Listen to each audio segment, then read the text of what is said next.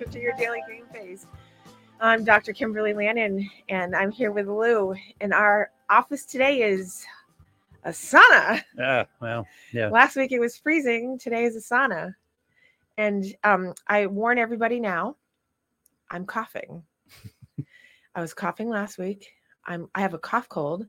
And no, it is not COVID. I have tested a bajillion times. I was just telling Lou that thank God the tests are now $4.99. And he's like, but the free ones. I'm like, so far past the free ones. I've spent those. I test all the time because I'm so paranoid. I'm like, I don't want to get anybody sick or be sick because I have asthma. So anyway, so I don't have COVID. Okay. I don't have RSV, and I don't have the flu.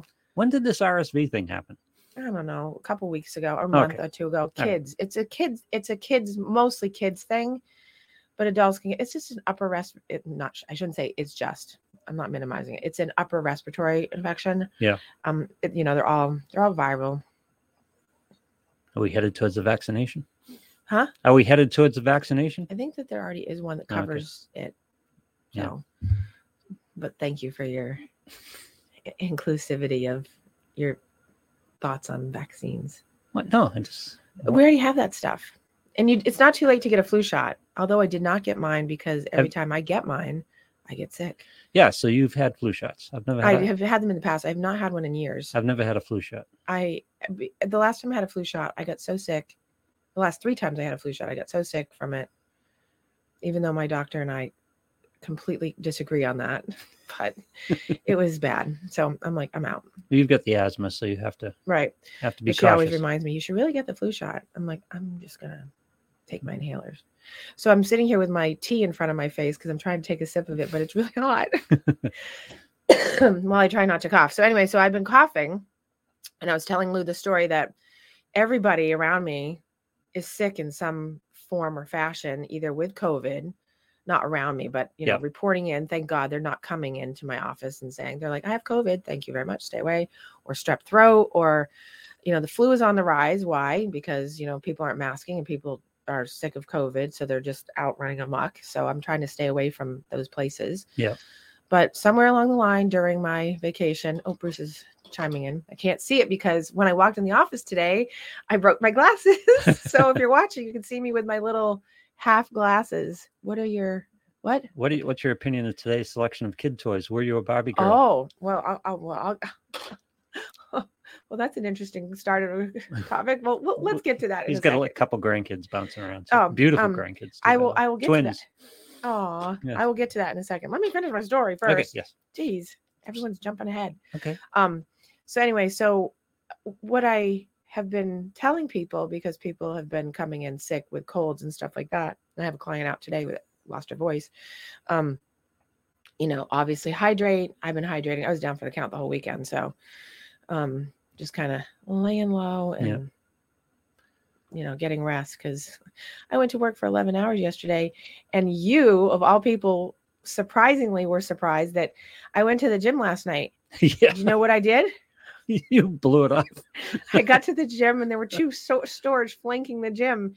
I went and meandered through the stores, Christmas shopped, in air quotes, and I ended up buying a thing of coffee, and then went home and had dinner that we was laughing because John made dinner, and he's a great cook.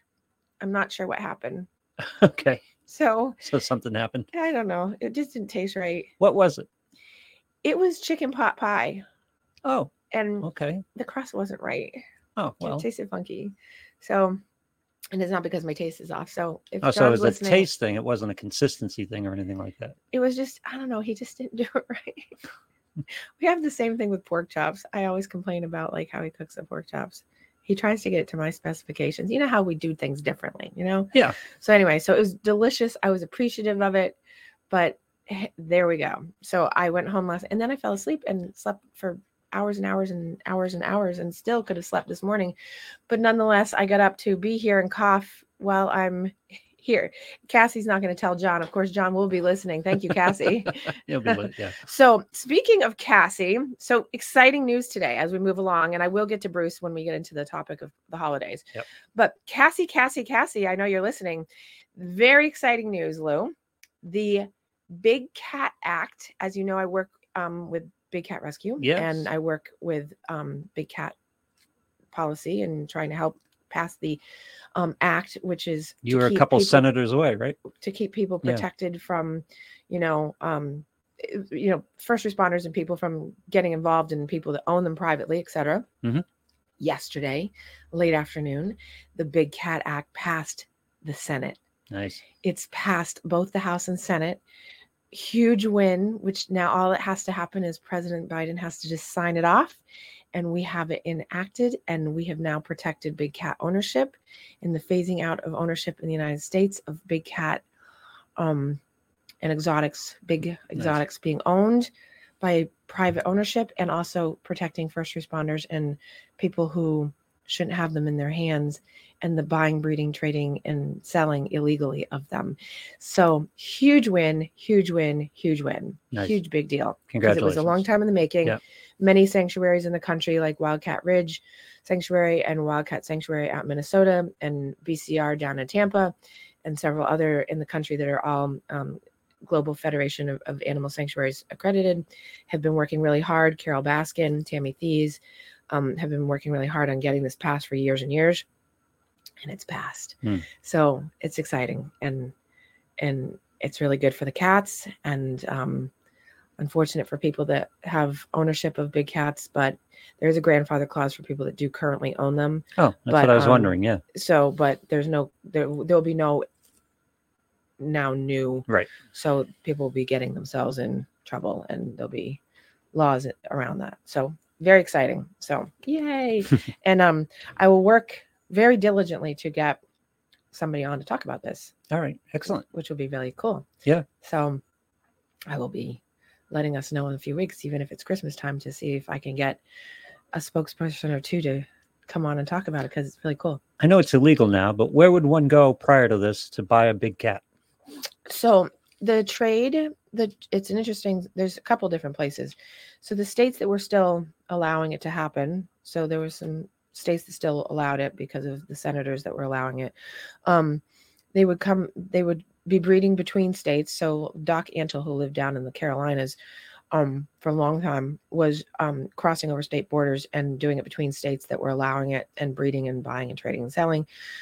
He's now defunct. Mm-hmm. Obviously, Joe Exotic was doing the same thing. He's in jail. And Jeff Lowe, who was with Joe Exotic, they were doing it down in Oklahoma and Texas and some of those other states, and they were coming across the border from Mexico, doing illegal trading, out of the country into the country, and state to state that was allowing it, and doing breeding. So oftentimes you'll see, you have to be really careful when you go to zoos. Yeah. And I say that air quoting again.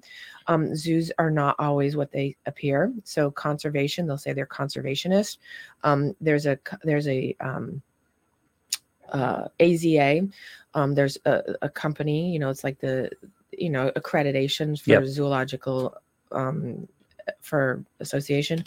That doesn't always mean that that's an upright standing, good thing, that they were allowing for conservation purposes, breeding and trading and selling zoo to zoo, but they're roadside zoos.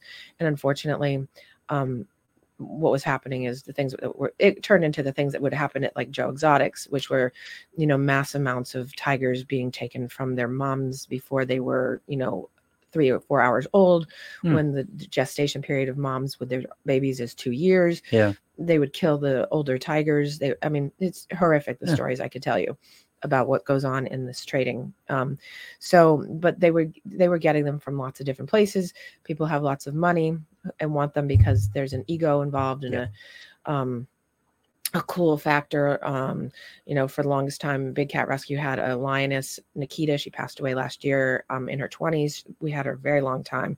And we had her since she was 9 months old. She was taken in Pennsylvania. She was taken by DEA agents. That was a lot. From a drug run.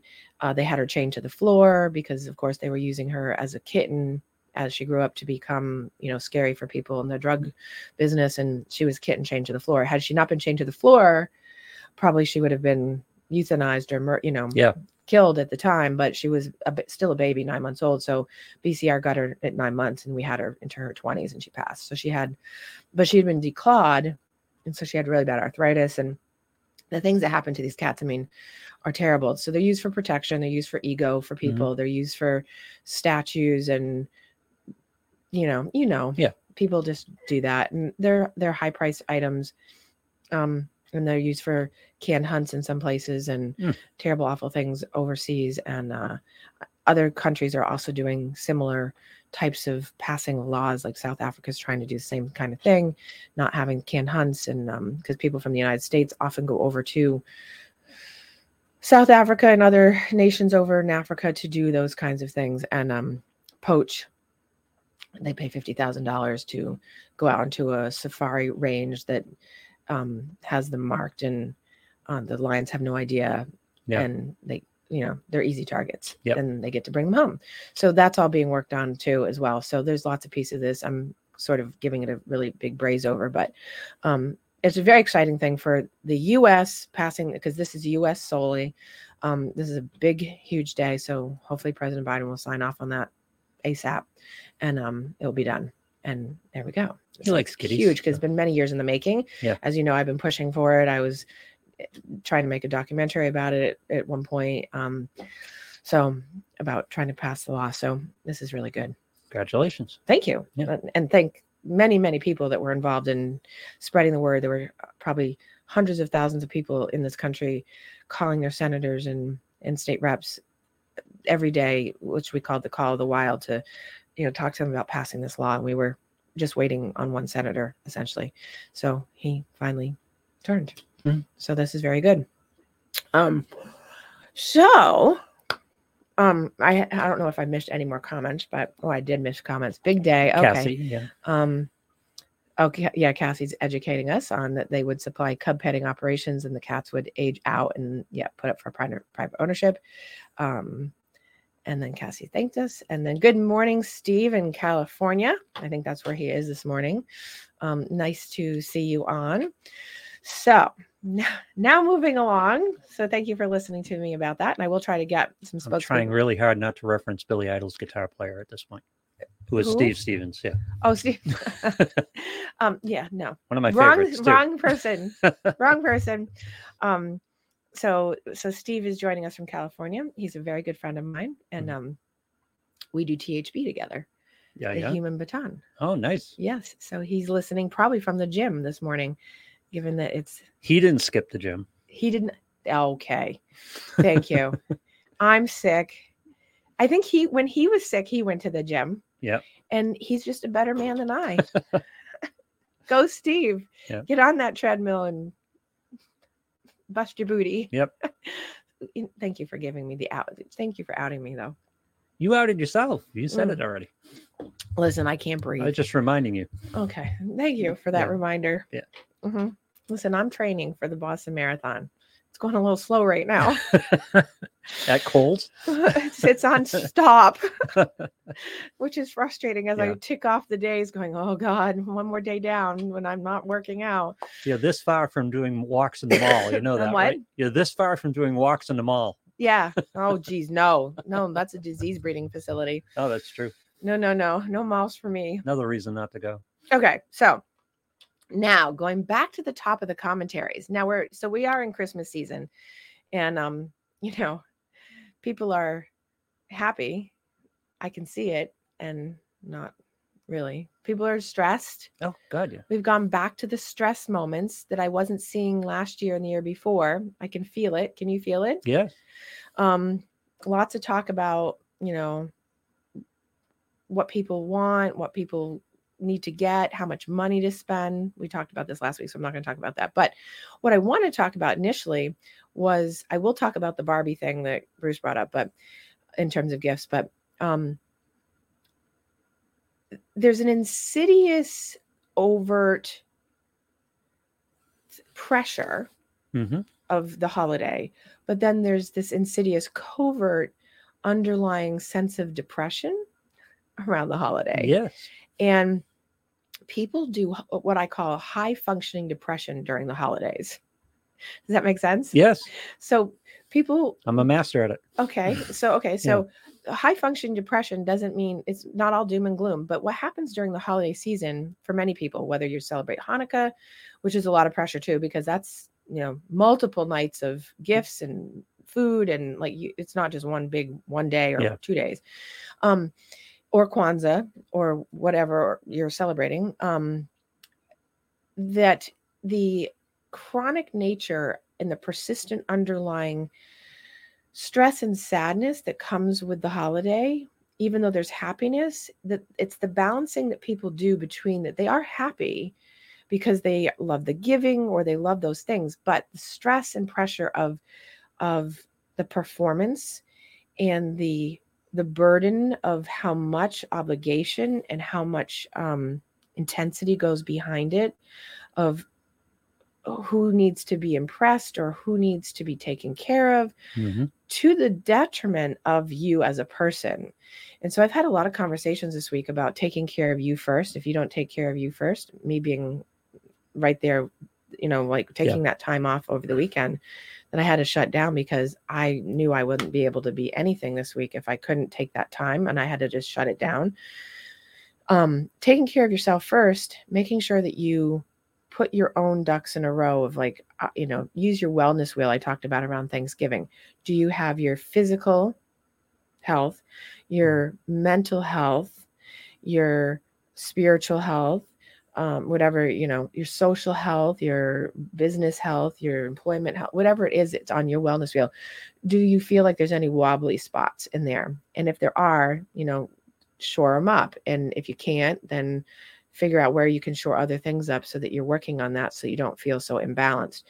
The high functioning depression, what it looks like, so that people understand, is that kind of getting up in the morning but not wanting to get up out of bed in the morning. That typically doesn't happen most of the year. Yeah. But during this time of year, it's that draggy feeling.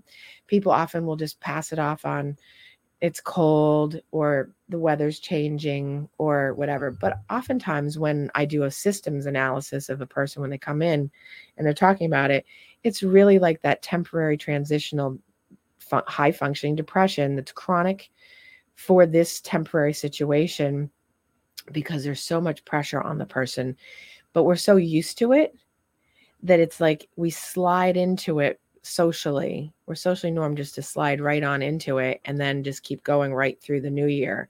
And then the new year hits and it's almost like everything is like, and it's over. And I think that also leads into but then you survey the damage. Right. Yeah. And so that's also one of the reasons I think that when people get gung-ho, they're trying to do all this and they're revving up for the new year, because that's when they, we always talk about, I'm going to make all these new goals and new resolutions, all this stuff, which we'll get to, I always review that. But that's why they don't work, is because there's so much intensity coming into that first of the year, all the plans that on this day, this is when it's going to start, as opposed to, my rule is today is the day to start. Don't wait for it to come sometime in the future, because what you're doing is anticipatory anxiety. Right. And what we know in sports psychology is the more you anticipate, the higher the anxiety goes, the poorer the performance, right? Yep. We call it the inverted U theory. So if you have higher anxiety that kind of, think of a U upside down, right? And the 2 points of the U sitting on the baseline, right? For performance, and your anxiety is on the up scale. And the more the anxiety comes up, you want to be in the middle of that U. You want to be at the top of the U, because on the one side of the U, if you're looking at it and it's the left side and it's like really low anxiety, no anxiety, like no big deal, whatever, your performance in general is going to be poor, because it's like, I got this, no big deal. Yep. It's overconfidence or just, or laissez-faire attitude, either one. Yep. Or you go over to the right side of the U onto the, onto the other side, you're too confident or too intense, right? So you have both of those sides on that extreme. You're going to lose your ability to actually perform, because the anticipation of the outcome goal, which is losing 50 pounds in the month, or having an extra $5,000 to pay off bills, or you're going to get a bonus, or whatever the anticipation's going towards, you're banking it all in those outcome goals versus the journey, which is keeping you in the middle and the top of that U, which is where you're going to get your best performance. It may not be perfect because there is no perfect, but that's where your best performance is. Now you can do that. You can use this analogy, the inverted U theory, for anything in life. Mm-hmm. It's a sports psychology theory. It's inverted U theory. If you want to look it up, you can. It will give you a great explanation online. But this is what I use with my athletes, my day-to-day clients, and their day-to-day things of how do you want to get the best out of yourself on a daily when you're going through something. Now here, when we talk about the holidays, it's day-to-day looking at your inverted U. Yep. Take stock in your wellness wheel, see where your imbalances are for that day or maybe the week. But then really look at your inverted U and see how much anticipatory anxiety do you have? Is it current? Is it in the present? Is it something that's out 3 weeks from now for Christmas Day? If it's out that far in the outcome goal, then you need to spring yourself back, because that means you're not in the center of your U. It means that you're either overshooting and you're really upset and stressed and worried, or you're way undershooting. Like we ended last week on the gender stuff. Men who wait to the last 2 days to buy things, that's a stressful time. And you'll hear time and again, many men and sometimes women, more often men than not, will be in my office being like, I haven't done anything yet.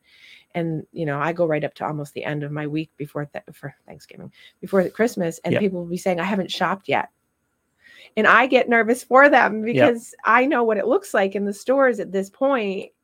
And I'm actually here to tell you that last night when I went through those 2 stores, I was less than impressed with, because if I walked out with coffee and nothing else and spent $8 and didn't spend more than $100, which is shocking for me, that means that there's not a lot out there.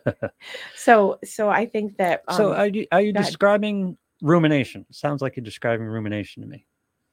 Say a little bit more about how you're thinking of rumination. Because that's my gauge, and that's the thing I struggle with a lot. I have to control my rumination, and a lot of it is, and very quickly, rumination cuts into your physical health, cuts into your sleep, which lowers your immunity, which gets you into situations where you're chewing cough drops. Thank you. Yeah, but listen, you're right, because I had a very stressful situation that led me to this. Yeah, no, I know, but so you just sit there. That rumination is the enemy for me, anyway. Right. And maybe that's because I'm just trying to put a name and a face on what it is I'm dealing with. And I get better or worse at dealing with it. Like right now, I'm struggling with it. It's like I just got to calm everything down. I just got to give me that, let it go. Nothing I can do about it right now. We'll just do this and go on. So I think rumination could be a word used for it, because I think that that's one of the ways to look at it. I would use, go with me on this for a second. I would use hypervigilance. And hyper focus on things that maybe aren't necessarily 2 things, aren't in your control in the moment, and are what ifs. So not in control, but they're also what ifs, or you're trying to control for something that is, we don't know. And so you're trying to plan for those things. And so then you get into ruminating about it, because you'll roll it over and over in your head, which makes a vicious cycle, which isn't staying in the here and now and present. Right. And then it takes you out of your most high functioning ability, which leads to that functional depression area, because it gets you down. Because when you ruminate, I'm going to use your word, when you ruminate about the woe is me's of what isn't happening, what hasn't happened, what might happen, what might not happen, what, I'm just using that as your hypotheticals of what is going on. That leads to that sadness that you can't quite say is sadness, or people often will describe, I'm just agitated, or I'm annoyed. Now, when people say I'm agitated or annoyed, that's actually depression. Yeah. And people don't realize that. They use it for different things. Some people won't say they're anxious. They'll say they're frustrated, or they'll say they're anxious. They won't say they're anxious. They'll say they're worried. They won't use the terminology that's clinical, but those worries or those terms mean certain things to us as clinicians. So I'm mindful of that. So when you ruminate, you're ruminating on things that are probably increasing your likelihood of having that underlying covert depression of feeling down, because you lack control over this outcome goal that is out there. Does that seem right? Yes. Okay. So you, like many people, if you could grab a hold of the awareness of that, that's what's going on during this time of year, because it's more during this time of year. People do it all the time, but particularly this time of year, because the pressures go up for a variety of reasons. And so if you could really be aware that, hey, I don't have control over these things. First note what you don't have control over. That's the first start. Is people think I have control over. So you're trying to control for things you don't have control over. And then go, okay, what do I have control over? You're gonna realize really quickly, almost nothing. Right? You have no control over what's happening on Christmas Day. You have no control over what's happening on New Year's Day. Mm-hmm. You don't have control over what's happening in the next 25 minutes unless it has to do with you directly. Someone comes to you and says something to you, you have to respond in the moment. You have no idea that they're coming to, so you have to be really realistic with yourself about that. So I'm reminded of the old joke, just because you're paranoid doesn't mean they're not out to get you. Not out to get you, right. So when you started talking about this, there are a lot of things that are out of your control, but there are a lot of things, that are imminent and real that people are dealing with right now. Like I got to heat the house this winter. Right. That's a real pressure that's imminent. Right. And Christmas on top of that, and however that relates to your interpersonal relationships, Christmas, some of those are real and present. Well, and that's the thing, is that people... And I think what happens is those anxieties get overwhelming to the point where all of your solutions, all the things you quote unquote control, I could do this, that's really not going to help, and you start to feel a little bit just behind it. Well, people bypass, and you tell me your experience, but my experience with people in my office and even friends, people bypass this time of year what is priority over what they feel obligated to in terms of other people. So rent, mortgage, utilities, phone bill, like that all gets put aside because the scramble to get gifts, put on dinners, be present for parties, keep up with the Joneses. But think about the reality of those needs to somebody who's putting aside their rent or their mortgage. I do. And that's what this is why this is a topic for today, because I have very high functioning people in my practice. So my high functioning people talk about these things realistically because they get stuck in the trap, right? Of what do I do with this? Because they are intelligent, they intellectually know I should not bypass paying the gas bill. Right. But the emotional center, which is not connected to the intellectual center so many times, which is the disconnect, goes towards, I'd rather have the pain, even though they wouldn't, but they trade off the pain of not paying that bill or not doing that priority because they'd rather have that extra money to make the person happy. Mm-hmm. And I talk about how that's fleeting and how I'm very big on experiences, providing experiences for family or friends for you. Like, yes, gifts are great. And the gift of giving something as an experience, plan something that that's not going to be taxing on you in the moment. Plan something that could be down the line, give a gift certificate that says, we're going to do this in February. We're going to, so that it's something that is planned for, so that it's not just another thing that you feel you have to fill the space because it's a thing that, equalizes out. There's a lot of that equalizing out. You have 3 kids.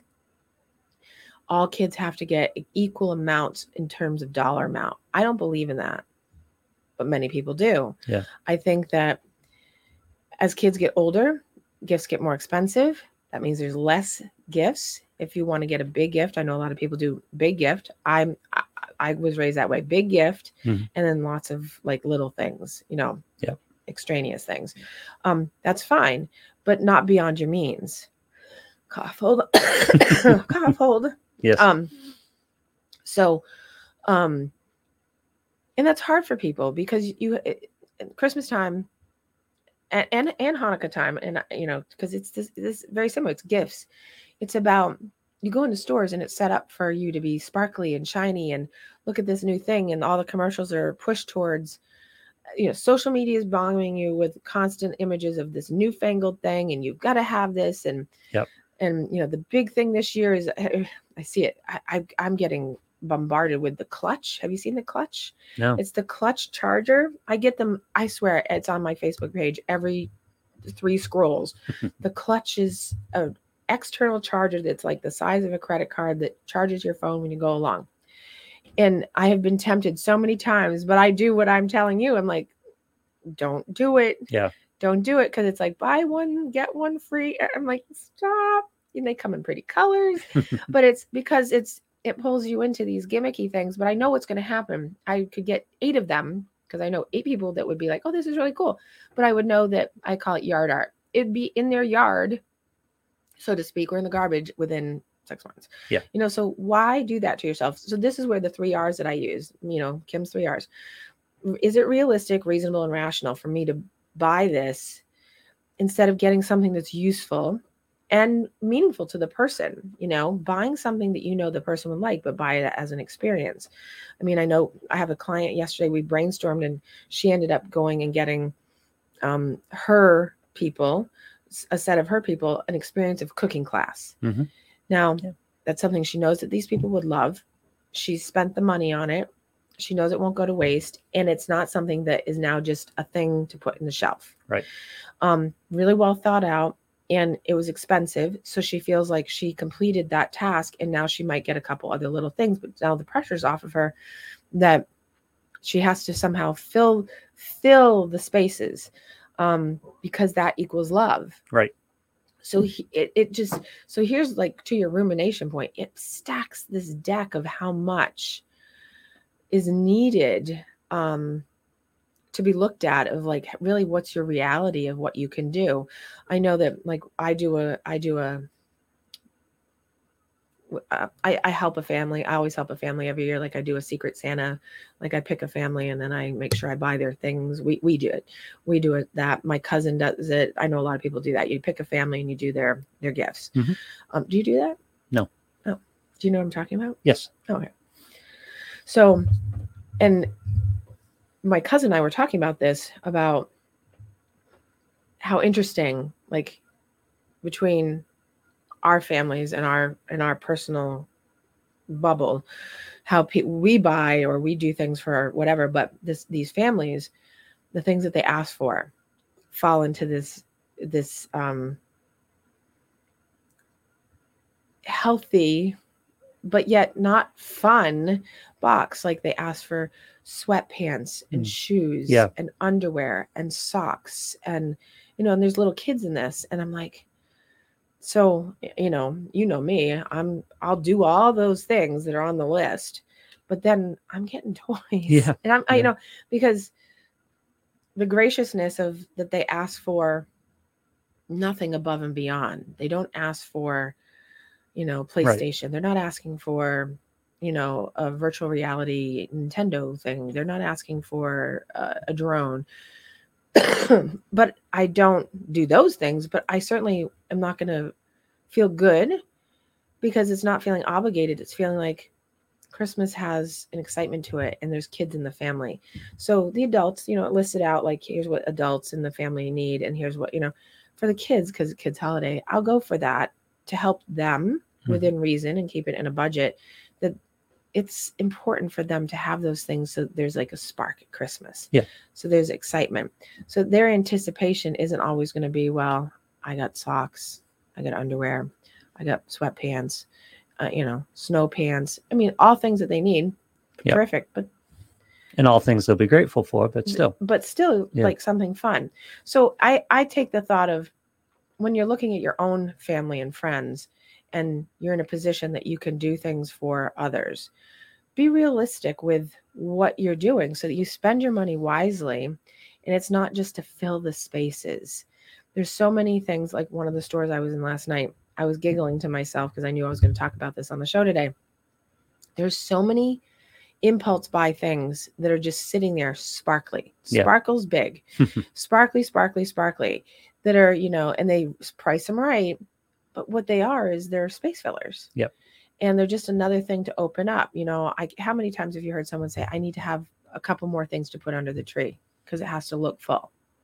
Yeah.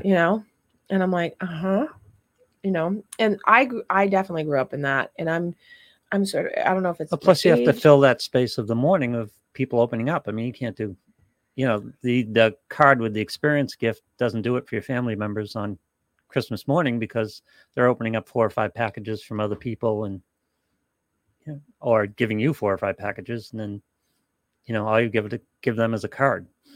Right. Yeah. Even as valuable as the experience present is, understandably, right. But still. Or as my dad would open up a card and he'd shake it.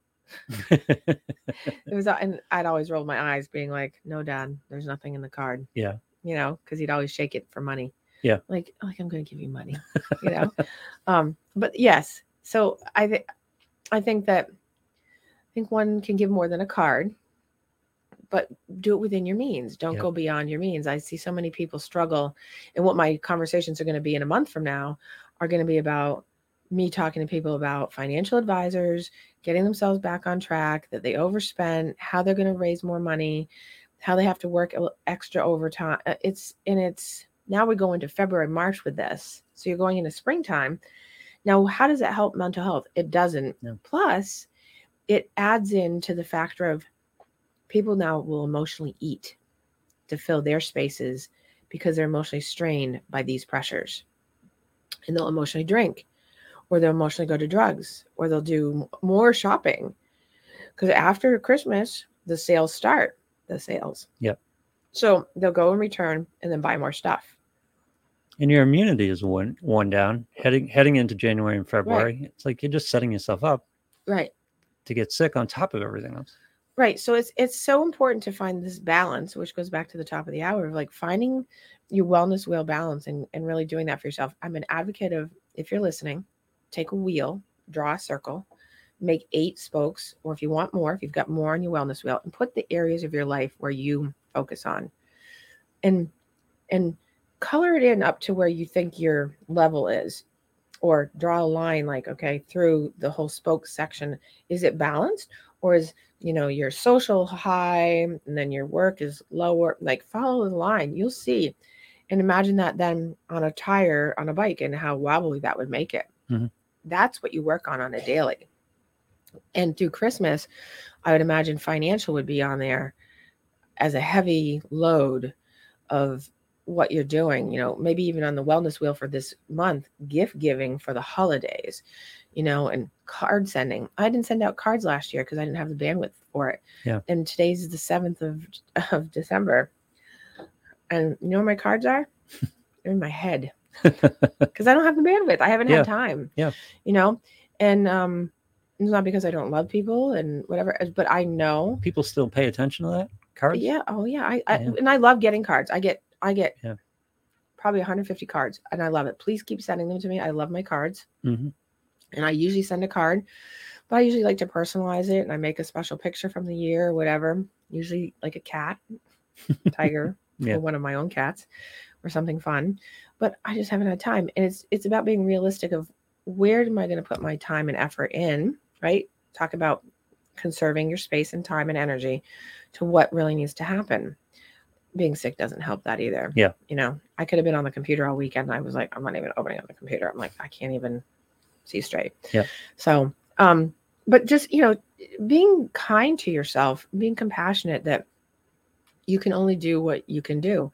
I walked out of the house this morning and I said to John, I have lots to talk to you about. And he looked at me like, oh no. Yeah. That look, but I didn't leave him with any knowledge. Just left him hanging. Yeah. But it was more about the thoughts that I have going into this, but I didn't explain. So I'm sure he's home going, oh my God, she's coming home tonight and I'm in for it. Yep. But it's more about, like, I have a plan in my head about the next 3 weeks of how this is going to go. And it's going to be different than the years gone by, because this has been a long year.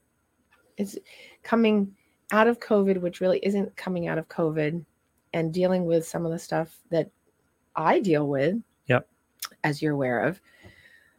It's been a long year for everybody, because this Christmas season, the pressures, which are normally overwhelming anyway, are the culmination of a full year of these things. I mean, it's been a tough year.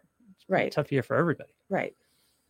Not to minimize what you're going through, but it's been a tough year. People are carrying in a pretty heavy wagon at this point into the Christmas season. Well, and I think that not only the social emotional pull that's going on, that's changed now because we're going back into a new mode of whatever that is, but also the financials. Yeah. Financials have changed so much. I have a client that came in, I want to say, I think it was Monday, freaking out because her portfolio lost $40,000. And, you know, in my knowledge of doing financials is, you know, I understand that. So you have a couple choices with your financial advisor, obviously, to talk about it with them. But, you know, my experience is that, you know, to stay psychologically sane about that is the market does change. Mm-hmm. It fluctuates. You have high risk things. So you're going to have to sit on that. Or you have to move it. Now you have to run the gamble. So those kinds of stresses for people are there if they're in the market. Yep. And not sitting on them around the holidays because they banked on that to protect them so that they could buy extra knowing they had this bank, but there's no guarantees because you're essentially gambling in the market. Yep. And people use that so heavily as their guarantee. And I often say the market is a gamble. And, you know, Jeff Shank, who does Talk Money, and we've talked about behavioral monetary health and how to keep yourself healthy around these things. You know, people end up banking on certain things when they're not necessarily there. You know, I bank on people to pay me their copays or their invoices on their consulting. I bank on that, but I don't bank on it because I know that people don't follow through. You know, I'm waiting on a very large one right now. I don't know if I'm going to see it. So I put it out of my head and account for that I'm not having it. Yeah. But a lot of people bank. It's like the bonus in Chevy Chase and Christmas Vacation. He banks on not the Jelly of the Month Club. He banks on the pool stash. You never know if you're going to get it. And then you set yourself up for a high expectation of disappointment, kind of like people for gifts. You know, you set yourself up for this high expectation of I'm going to get this gift. And then you're disappointed instead of it just being, you know, realistic. So I often ask, and this is a good question to ask people. And I don't know if you do this because I know you have older kids, but I ask the people in my life that are younger, what do you want that isn't in your high price range? I already know you want the blah, blah, blah, and the blah, blah, blah, and the blah, blah, blah. Because I want to know if they have realistic expectations. And all of them do. They all have these I call them underlying wants, not needs. Yep. Nothing's needed, but all these underlying wants. And so, and then I parse through those and see where like it would be worthwhile for me to contribute that I also know that won't become yard art. Yard art. Yeah. So much yard art. Well, you know, my kids are older and we've got a great understanding about it. It's basically cash for them because, first of all, my son's, I've asked him his entire life, what do you need? What do you want? Oh, nothing. So give him the money so he can do what he wants and make the choices that he wants when he needs it. My daughter's married. She's older now. She's got a lot of stuff. Get some mad money. Go spend this on you as opposed to all the things you have to spend it on. Right. Yeah. Right. Yeah. I'm always like, don't get me clothes. Because I pick up my own clothes. Yeah. I was like, don't get me clothes. Yep. Nobody get me clothes, but people always get me clothes. But we touched on this last week, though. Why am I always so ostracized when I say I don't want anything? Or, you know, let's have dinner after Christmas. Because people like to give. I know. And so that's why I don't ask you. I just give you. Because I know what you like and I know that you use it. Yeah. But it's like, but I know you don't expect it. I'd rather you take that pressure off yourself. I'd rather you spend it on yourself. I know I'm not talking to you specifically, but just no pressure. People in my life, gift givers. Right. Yeah. So, and that's the thing, as long as there's no pressure, it doesn't bother me. When it's pressure, yeah. Or I know that someone has an expectation, then I start getting like, So, and I could speak a lot about that because there's a lot of families that do have this high end expectation that, you know, have that Christmas morning disappointment of like, oh, yeah, you know, and parents do that to their kids a lot. You know, as the kids get older and they look to their kids to be their, fill in the blank, whatever it is, their caretaker, their savior, their appreciator, their, you know, this is how they show appreciation, love, right? Yeah. You know, obviously don't expect the little kid to do it, but by the time they get into like their teens, they have a job. I have many parents that expect their kids to step up and do these things, and it's unrealistic, and it's also unfair to ask, your 20-year-old that's in college to pony up, do anything. Right. Well, I mean, I think it's important to get something, but I think that to expect like these lavish gifts or something lavish is quite something, and I know a lot of families that are like that. Yeah. It's funny because what it translates for me is the greatest gift I can give somebody is take the pressure off them. Right. Don't worry about that. But many people don't feel that way when you say that. Yeah. They feel more pressure because then they feel like they're stuck, because then they don't know what to get you, because it's the old adage of, well, when you say I don't want anything, you really mean you do want something, because many people do really mean that. Yeah. No. And that's where we end up in the conversation I ended up a couple of weeks ago about the couple that was going to get divorced, because you have to express what you really want and need. Don't say you don't want something unless if you don't want something, just say I don't really want anything. If you want to get me something from your heart. But then don't be disappointed when it comes and it's not something you really want. Yeah. Or if you really want something special, like I always ask for specific things. I have 3 specific things. And outside of that, yeah. And I get those. And it's because they're a tradition for me that has been kept going, that has to do with keeping a set of something going that I do. And that's all I care about, because it adds to that. And they're easy little things, and that matters to me. And people fulfill that. And then anything outside of that is like, okay. So when we slip into this mode of high Except functioning, actually this year I asked for a very large gun safe. I know that's random, but I did. I asked for a gun safe. Biometric? Yeah. It's beautiful. Oh, nice. My friend Kathy has a beautiful safe, and I want the one she has. I don't know if she's listening today, but Kathy, I want your safe. She knows this. Does she have a biometric lock? She sent me all the... I love the biometric lock. She sent me all the specs on it last week. I'm like, I want that safe. Every time I go to her house, I'm like, I love that safe. So... How do we beat this? We get into this situation where we find ourselves being overwhelmed by high functioning depression or that type of anxiety or rumination, or however it manifests for people individually. Excuse me. Well, okay. So unfortunately, it's so simple, but yet so hard. It's being realistic with yourself. It's stripping away all the anticipatory high expectation values you put on the holiday. Mm-hmm. And getting down to the reality of what is really going on here. What is at the base of what I need to do, and what do I want to do? Not what you want me to do and what you need me to do, but what I want to do. And being okay with that and not feeling guilty, which is by definition the perception that you think that someone else is going to perceive you as doing something wrong, or you perceive yourself as doing something wrong because you didn't get the right gift or enough. Yeah, but here's the thing. In most of the year, that's usable strategy. Oh. In Christmas, you're playing in other people's courts. That's the problem with Christmas. That you're playing in other people's realities, other people's expectations, other people's interpretations of what's going on and what this means and what's required. So that's the struggle. On a day-to-day basis, great advice, works beautifully. In Christmas, you're walking onto the home court of everybody else's reality. Well, and right, but so that's why I say take your inventory of your stuff first, of where you are at, what you want and what you need, and not what you want and what you need in terms of gifts, what you want and what you need in terms of giving. Mm-hmm. Where are you at in this without the foils and faubles of the other people's courts being in your lane, right? Stay in your lane, watch, keep their lanes over here. You can know all the things that they want and need, but that doesn't mean you have to comply, right? And know that if you disappoint, I use that very specifically, you aren't disappointing them. They're disappointing themselves because they're asking for something that may be intangible, or maybe out of reach, or maybe just so extravagant, or maybe not able to be done because it's just outside of the family wealth at that time. I mean, there's so many reasons why it can't happen, or it could be just something so frivolous that is just unnecessary, and it's going to be yard art. Yeah.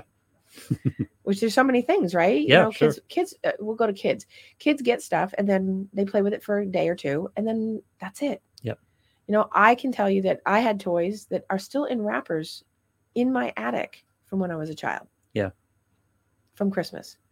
1, because I was an only. 2, because I got lots of things because I was an only. I wasn't spoiled, but I didn't have any other children around me to play, and my parents were busy. So we'd play some, but then it would go away, and then we were back to life, right? So again, probably too much excess in terms of all the things, but it just, you didn't get. Yeah. And by the way, and now those toys are worth mint. I know, right? So I've got a treasure trove of stuff that I can sell because I've got mint, like Monopoly games, Scrabble games, Chutes and Ladders, original first pick. I mean, I got, you name it. I got a Mrs. Beasley doll that's worth a mint. Oh my God. Remember Mrs. Beasley? Yeah, I do. From Family Affair? Yep. I love that show. What's his name? Brian what? Remember the guy, the father? Yeah. He was a great actor. One of our listeners has to help us out. Huh? One of our listeners has to help us out because I'm blanking on it. Oh, from Family Affair. Well, the only person that I think would be able to remember that would be Steve Stevens or Bruce could come up with that.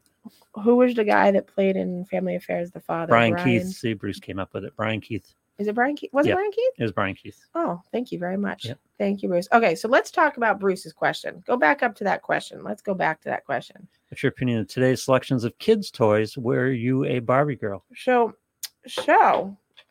good question.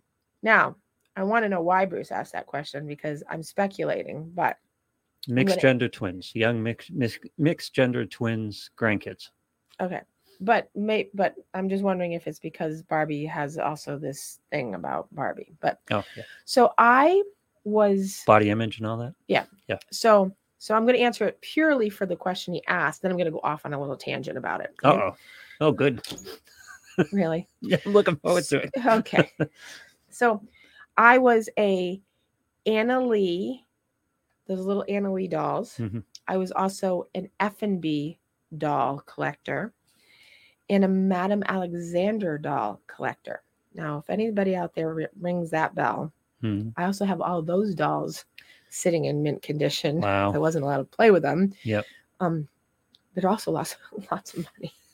They're beautiful. Yep. The Scarlett O'Hara, I love. That's, from Gone with the Wind. That's a beautiful Madame Alexander doll. I did have a few Barbies.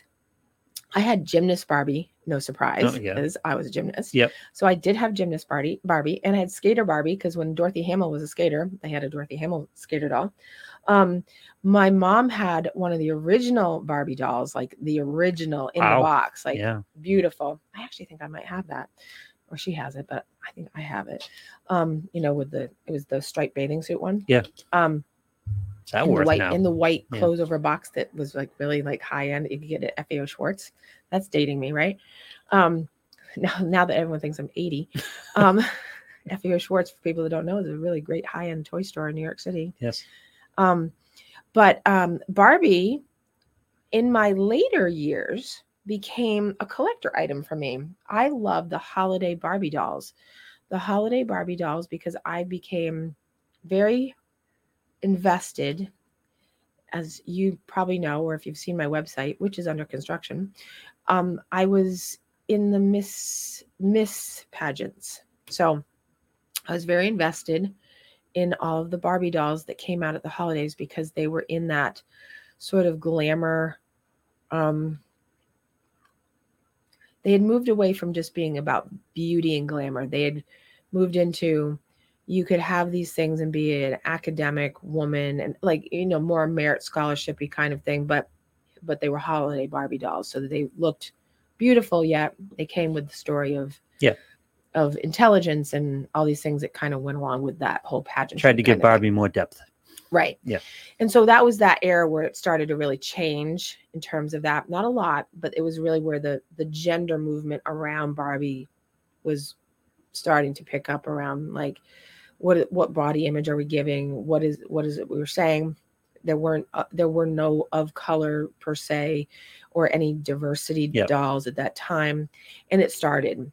And so when that picked up, I picked up that as a more likely thing to have. So today I do go into the stores and I look at toys and stuff like that because I do have younger people in my life. The Barbie dolls today are much more, both male and female Barbie dolls are much more conducive to today. Business related, more marketed towards diversity, which is great, more marketed towards both female and male, both marketed towards not just pretty with the shape and the bathing suit and like, Malibu Barbie, which I grew up with the pool and the house and the slide and now it's, Dr. Barbie and Nurse Barbie and Lawyer Barbie and Ken being, in his stay-at-home clothes like dad and his dog. I think that they've tried to revamp it. I know that they've tried to revamp it. I followed that a little bit on trends of toys. So the Barbie dolls have done that. A lot of like the baby dolls have done that as well to keep up with that. They're kid friendly, not gender friendly. They're kid in general friendly. So I'm in favor of age appropriate Barbie dolls. I would go towards ones that are not like the scantily clad ones. I would go towards the ones that are much more, vocationally based, that you can play dress up or interchangeable dress up with them. But I don't think there's anything wrong with them for both boys and girls. I think boys and girls should be exposed to both. And I'm sure that there'll be a lot of kickback because people have a belief still, unfortunately, that somehow makes somebody gay. That is not true. Absolutely 100% not true. That has no merit whatsoever behind it. And that's not true. So I don't know if Bruce is asking this, but it became curious and you just kind of touched upon it. They're in their second Christmas. And that's how old they are too? Yeah. Okay. I don't know if they're quite 2 yet, but they're in the second Christmas. Mm-hmm. But you've got mixed gender kids. Do you start buying the girl a Barbie doll? Do you split gender on the gifts? Do you pay attention to gender? Yeah. I don't. Because they don't care at this point, right? They're going to play with the toy. I don't think it's necessary, and child psych would say it's not necessary to split gender. It actually isn't necessary. You can get a truck for either gender. You can get a car for either gender. I played with toy cars. I loved the Hot Wheels spinny thing. I had that growing up. Didn't make me gay. That's not how that works, or anything like that. I think that toys are toys, and all toys can be educational. I think all kids should have access to a variety of things. I don't think there's any harm in having a boy have playing dress up or a girl playing dress up. Doesn't matter. That's not going to make them transgender. All the things that come with all of that stuff. I think that at 2 years old, 2 years old is still the age where next year is really more the year that they're going to start remembering. This year, they're going to end up with what we call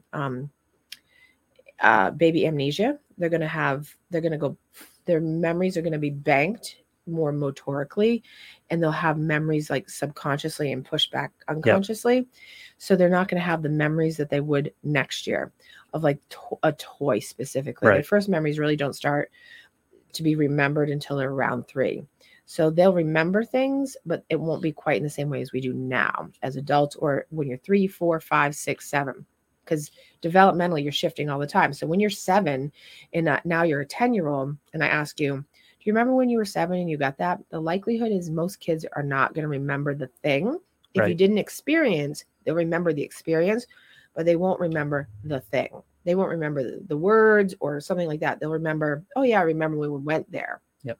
Like if you went to Disney World at 7, they'll remember it. They won't remember at 3. Yep. They won't remember at 10 that you did this thing in Disney World. They'll just remember they went to Disney World, because developmentally the shift is so different. Mm-hmm. So in terms of toys, getting toys that are age appropriate for the child, whether they're gender appropriate or not, doesn't really matter, because it's not, you don't see on toys for girls age 4 to 7. It's not that. It's for kids age, for age, say 4 to 7. It's because that's what they're for. If a kid wants the little thing with the gas station, or they want a house with a cooking stove or whatever, it doesn't matter if it's a boy or girl. I never raised twins, so I'm not really sure, but I'm guessing at this point that they're not even recognizing her toys and his toys. Probably right? not. So if you got gender related, it would probably end up being shared anyway. Right. Yeah. They're shared. Absolutely shared. I mean, a Barbie doll to the boy is a toy. It's just a doll. Yeah. Right. And there's nothing. Yeah. And I would introduce, if you're going to get Barbie dolls, I would get both boy and so they have little mini Barbie boy and girl, and they have, you could get those. Mm-hmm. And they can play with them. He wrote a bucket because he sent me a video a couple days ago of one of the kids wearing a bucket over their head and just having a blast. Yeah. Like in Parenthood. Yeah. Like the movie Parenthood with Steve Martin. I love that movie. And the kid goes running into the wall and he's like, he's okay. I love that. Yeah, but I mean, it was a great video too because the kid's just young and he's happy and he's got a bucket and it's like everything's good. Yeah. Yeah. So bucket over his head or a Barbie doll, who cares? Yep. No. Right. I think when parents or adults put a stigma or social meaning to something that doesn't have to be there, that's when there's a problem. Yeah. So when you start designating it out that that's a girl's toy versus a boy's toy, we start having problems. Stop doing that. Yeah. It's not necessary. Or if a boy likes the purple blanket and the girl likes the red one, who cares? Why can't a boy like the purple one? Well, don't you let them get there organically? In other words, they're going to start watching TV and they're going to watch movies and they're going to start to get gender roles and gender definitions. Well, they're going to start to finding out who they are by who they are, but they're also going to socially compare because twins are super close. Mm-hmm. And they have that going back to the paranormal time when we were talking, they have an ESP bond between them that we know is in there somewhere, that they connect with each other on a very different way, but they still have that interfamilial bond that we know that is existing in families. Yep. But they do it in a different way. So they speak to each other without speaking. So they're going to figure out each other's likes and dislikes, and they're going to like some things the same. They're going to like some things very differently. I have a set of twins that I'm really good friends with that are now 30, that I've known since they were 10. And they've turned out very similar, but very, very different. Yeah. And their likes are very different. And their being together is very similar. So, but they, worked it out, but they'll finish each other's sentences. Like they have that compatibility, but, they dress very differently. They wear the hairstyles very differently, but they're identical. So both women or? Yeah. Yeah. So they but they have a bond that's definitely connected in terms of they certainly identified out where their paths led them in terms of who they are as individuals, socially, emotionally, sexually, spiritually. Mm-hmm. They definitely picked their own roots based on how they felt, and they were both raised the same way. Ideally, that's what every kid does, right? Mm-hmm. Yeah. But the difference is that they're very connected in a very different way than other siblings that I know. But I think you have to avoid, I think you touched upon this, you have to avoid sending them there because the parental influence is really strong. Right. In other words, they'll get up, they'll watch Disney, or they'll watch Nickelodeon, and they'll find out girls wear dresses and boys wear pants and that type of thing. Right. That's kind of organic. But when a boy wants to put a dress on and you start telling him, no, boys don't do that, that's a little bit, then it gives it a different connotation. Well, when you start telling a boy when he's young, like 3 and 4, that he can't put on a skirt or a dress, I don't think that that's necessary. It's kids in 3, 4, 5, 6 range are in their play. They're in their pretend play mode, and they're figuring things out. And that's the developmental stages in between 2 stages right there, where they're trying to do autonomy versus shame and doubt of themselves. And they're trying to also figure out how to initiate versus feeling inferior. Those are the stages due to one theory. And so when you're telling someone, no, they can't do that because it's not the right thing to do because it will make them look a certain way, you're starting to create a sense of I'm bad if I do that. Yep. Instead of at the end of the day, if your kid wants to, wear a skirt and he's 4, okay, that's fine. And if he goes into school and then the school says no, right? Yep. Then you have to socially norm into the school because they say no. And then you explain it. Well, the school doesn't want you to do that because typically you don't say boys don't wear. You say typically boys don't wear them. Yep. But they do in Scotland. So you try to normalize it so that it's not, because there are plenty of cultures that wear skirts as men. So, so that you're not detrimenting the child to like this very regimented space. It doesn't mean that it's willy-nilly in this often criticized liberal like side that, oh my God, it's actually just about letting the kid be able to express themselves and figure out through social norming in a healthy way, like, where am I at here? You know, or we're going to wear, you can play dress up at home, but we're not going to do that out in school. Yeah. Right. Well, social norming. Yeah. You know, like kids, like I'm a big fan of like, I love it when kids come out and I say, let them dress themselves. You know, you got a polka dot sock, you got a striped sock, you got a shirt on backwards. Yep. You got pants, you got short, you got boots and it's 90 degrees out and a hat with ears. I mean, I have a kid like that comes to see me and she's 7 or 8 now. And she comes in with the funkiest outfits, but that's who she is. Yeah. And I always comment like, I love your shirt. I love your, you know, because she feels good in it. Great. And she's not having any issues with identifying as non-binary or any, right. This is just who she is. It doesn't have to become a thing. And I think that there's so much pressure and so many people right now to talk about it being a thing, whether it's, you know, LGBTQ plus this, that, and the other thing. Let it be what it is as it comes out without putting the pressure on that we have to designate it right now because it's that, right? I mean, they're 4. Yeah. They're 5.